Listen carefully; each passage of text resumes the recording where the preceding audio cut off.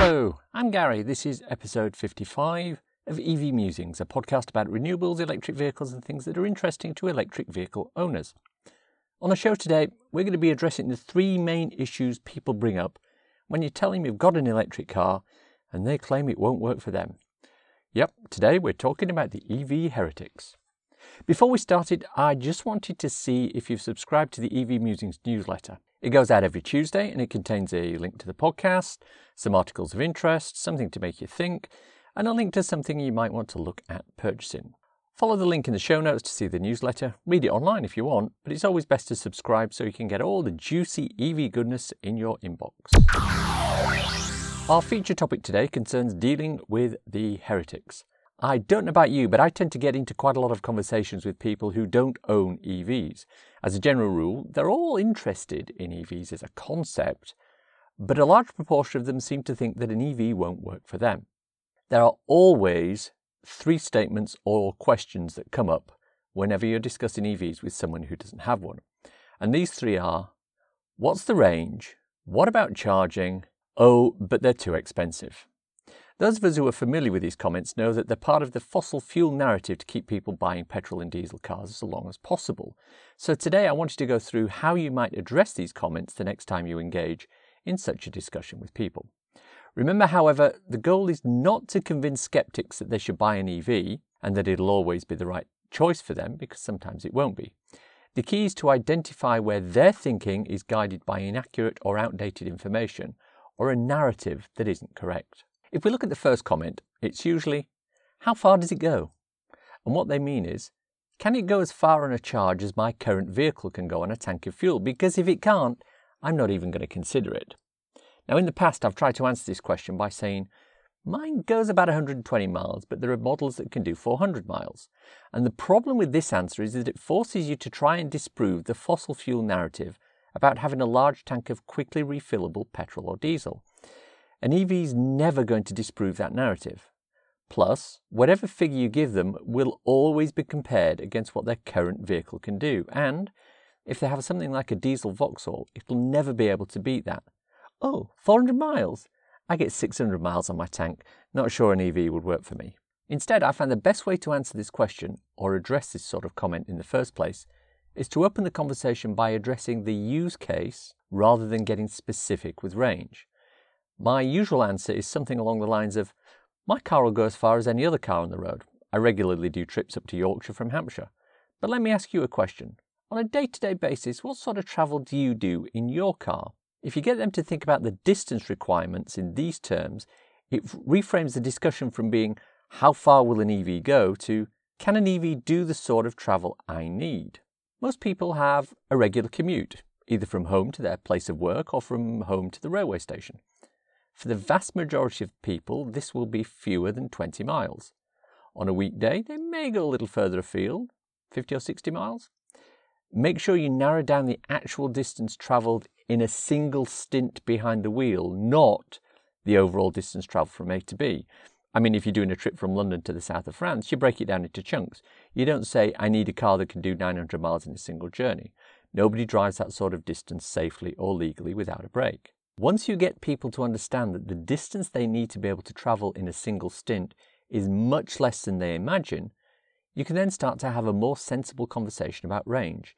At that point, you can highlight cars such as the e-Niro, the Kona, the I-Pace, the e-Soul, with ranges of 250 plus miles. Of course, there's always going to be someone who needs to be able to travel long distances each day as part of their work. Sales reps are an example. And sometimes it's the right thing to say, you know, you're an edge case when it comes to driving and you're not ready for an EV just yet. And leave it at that. Basically, the conversation needs to focus on need when it comes to range rather than desire. The next topic they'll then come on to will be charging. People will usually say, well, where can I charge? There aren't any chargers. And this is because they don't realize what a charger looks like. They may have already seen one at the local petrol station, but mistaken it for some sort of fancy vacuum cleaner over on the edge of the forecourt. And the fact is that there are more charger locations in the UK than petrol stations. They're just not marked as prominently as places like your local Shell or Esso garage, which will then bring them onto charging at home. The next comment will be along the lines of, I can't charge at home, I don't have a charger. Well, obviously, everybody has a charger at their house. They use it to charge their laptop, their phones, to provide power to their microwaves, Wi-Fi routers and TVs. It's called a wall socket. Every single EV on the road will charge from a wall socket. Sure, it'll take some time, but what's that? You can't park near your house, so you'll need a long extension cable to charge. Ah, right. You're one of the 40% of people with no off-street parking. That's a bit of a deal breaker when it comes to EVs, right? Well, actually, no. The thing you need to let people know about is that even though 40% of UK homeowners cannot charge from home, 100% of fossil fuel car owners cannot refill at home because they don't have a petrol station at their house. So we're actually improving the situation by 60%. There are numerous examples of people who own an EV but live in a place where they cannot charge at home. Co-founder of the podcast, Simon, is a prime example. But as mentioned earlier, there are literally thousands of public chargers around the country, a lot of which are free to use. Tesco and Pod Point have just installed their 200th charger at Tesco stores, and they're all completely free. So instead of going shopping, then stopping at the petrol station on the way home to refill, why not plug in while you shop and go home with free electrons in your battery? You don't need a charger at home for that. If, for example, you work somewhere that has installed workplace charging, that can solve your anxiety issues right there. Public parking, shopping centres, cinemas, restaurants, hotels, these are all places where you can charge your vehicle while doing something else and come back to a charged battery. In fact, there are several park and ride facilities around the country now that have chargers where you leave your car plugged in while you head into town and it's all full and ready for you when you come back at the end of the day.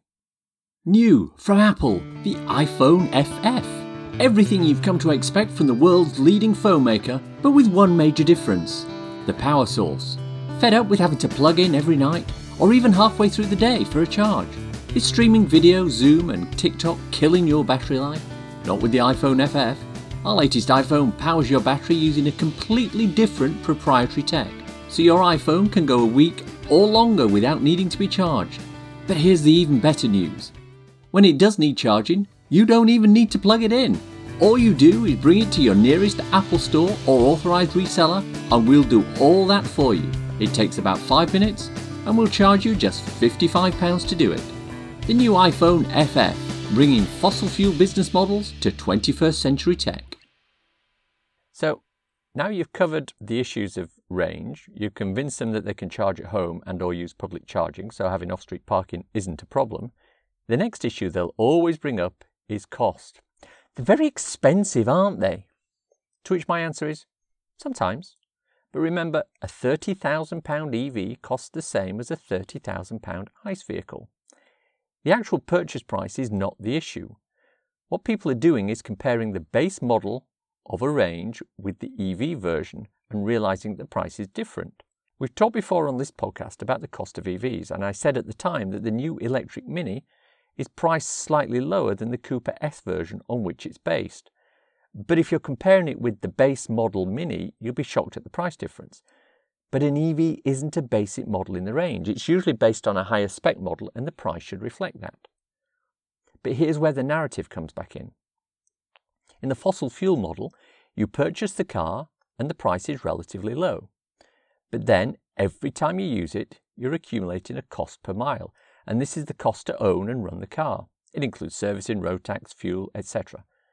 In the EV, these costs are either not applicable or much, much lower. But with the fossil fuel narrative, these two figures, the purchase price and the running costs, are divorced from each other. One is high and relatively hidden, the running costs, so that the other can be as low as possible, the purchase price. With an EV, there's no need to do that. When your friend starts to tell you about how much more expensive it is to buy an EV, you need to ask them if they've looked at it from a cost per month rather than just a purchase price perspective. Let's get into detail on that. I pay £290 a month for the lease on my vehicle. Road tax is zero, servicing is fixed price and it works out at around £7 per month. Electricity to charge works out at £26 per month for 1,000 miles. Total, £323. This was a 36-month lease with no deposit. Now let's do the same for the petrol version of my car. Well, actually, they no longer make the petrol version of my car, so I'm going to use the Kia Ceed, which is quoted at £20,800, and it's a similar sort of vehicle. Servicing will be the same at £7 per month. Road tax is £250 a year. If I was to lease it through Kia, the payments would be £326 per month, and fuel for 12,000 miles per year will be £1,435 at the combined economy of 45.6 miles per gallon. That's £120 a month.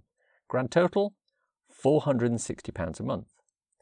For the cheapest car Kia do, the Picanto 1 litre, the monthly repayments are £195 on a lease, road tax is £18 a month, petrol is £100 per month, total £313. This means that the base model Kia Picanto is more expensive to lease on a like-for-like basis than the sole EV I'm leasing now. Obviously the rates I'm paying are for an 18-month-old vehicle, but the difference is quite staggering.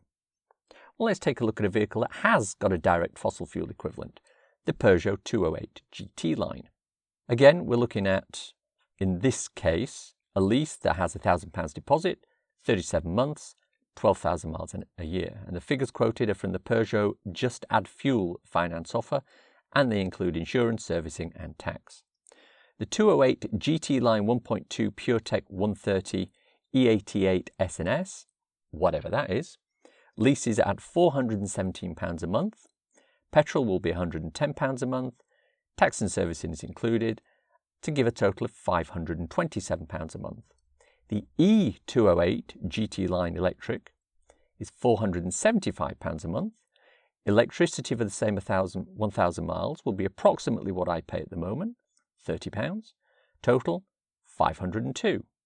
This means the Peugeot Just Add Fuel finance option for the 208 and the E208 results in the E208 actually being less expensive. Sure, if you want the base version 208 with a smaller engine and lower spec, the monthly payments are £315 plus petrol, but you're not comparing like for like. Let's have a look at the E-Mini. Again, figures are from the Mini Finance website. This is just the lease option and doesn't include fuel insurance or road tax, so we'll add that in extra. The Mini 3-door hatch Cooper S Sport, £404 a month, tax £45 a month, fuel £126 a month, total £570 a month, plus whatever your service costs are. The Mini Electric, level 1, £482 a month, tax, nothing, fuel, £30, total, £510 plus service costs. £60 a month cheaper. If you want to go second hand, the price differential really starts to work in your favour. As we mentioned before on the podcast, battery expert Ewan McTurk has done calculations where he proves that an old Ford Fiesta, which in his example he said I will provide for free, is actually more expensive to run than an EV with a financed purchase price of £6,000. It's all down to the fossil fuel purchase being included in the monthly cost rather than being excluded. Remember, traditionally people look at the monthly repayments on their car to calculate how much it's going to cost them, and they don't include the regular running costs. With EVs, you look at the total cost of ownership and you see that in many cases it's cheaper. Finally, it's also worth remembering when chatting with your friends about this that any household which has 2 vehicles or more has almost zero excuse for one of those vehicles not being an electric one. The range issue disappears when a second car is available, charging doesn't play into it for the same reason, and I would suggest if you have 2 cars, then the price issue of a car isn't that much of an issue. If you couldn't afford one of them, you certainly couldn't afford 2 of them. Next time you're having these conversations with your friends about why you're driving an EV, these are the sorts of facts and figures you can introduce into the conversation to let them know that they might be someone who should also consider an EV. If all else fails and they're still one of the I need 1,000 miles, the ability to tow a caravan and run a car 24 hours a day with no time to stop for a charge types, then they're probably not the sort of person you want as friends anyway. It's time to share a cool renewable or EV thing with you listeners. I mentioned this on the EV Musings newsletter that went out last week, and I thought it might be worth bringing it to your attention if you haven't read or subscribed to that. We talk a lot about batteries and renewables on the podcast, so I thought, how much would it cost to get an actual battery that you could use to run or charge things around the house? The answer is not as much as you would think. The Yeti 200X from Gold Zero is a lithium-ion battery designed for home use. It's a portable one, reasonably small capacity, but it does allow you to charge up from your home power supply, so you can therefore use a time of day tariff and charge it up at cheap electricity overnight. You can then charge phones, laptops or any other 12-volt items when the electricity price is higher. There's also a companion solar panel which has a support stand so you can position it at the right angle to get the most sunlight. With free solar charging and time of day charging, this looks like something that could save you money if used right. Links are in the show notes. And that's the show for today. Hope you enjoyed listening to it. If you want to contact me, use the EV Musings Twitter account, MusingsEV. If you're wanting a quick reference ebook to read on your Kindle, my ebook So You've Gone Electric is available on Amazon worldwide. It's free on Kindle Unlimited, or if you're in the Kindle Lending Library. Otherwise, it's 99p or equivalent. Links for everything I've talked about in the podcast today are in the description. If you enjoyed this podcast, please subscribe. It's available on iTunes or wherever you get your podcasts. Please leave a review, preferably a nice, healthy 5-star one, as it helps raise our visibility and extend our reach in search engines. Thanks as always to my co-founder Simon. You know, he was telling me his productivity has gone way up during lockdown. He spends less time commuting and more time focused on what's important to him. I asked him what was that. He told me. Streaming video, Zoom and TikTok. Thanks for listening. Bye-bye.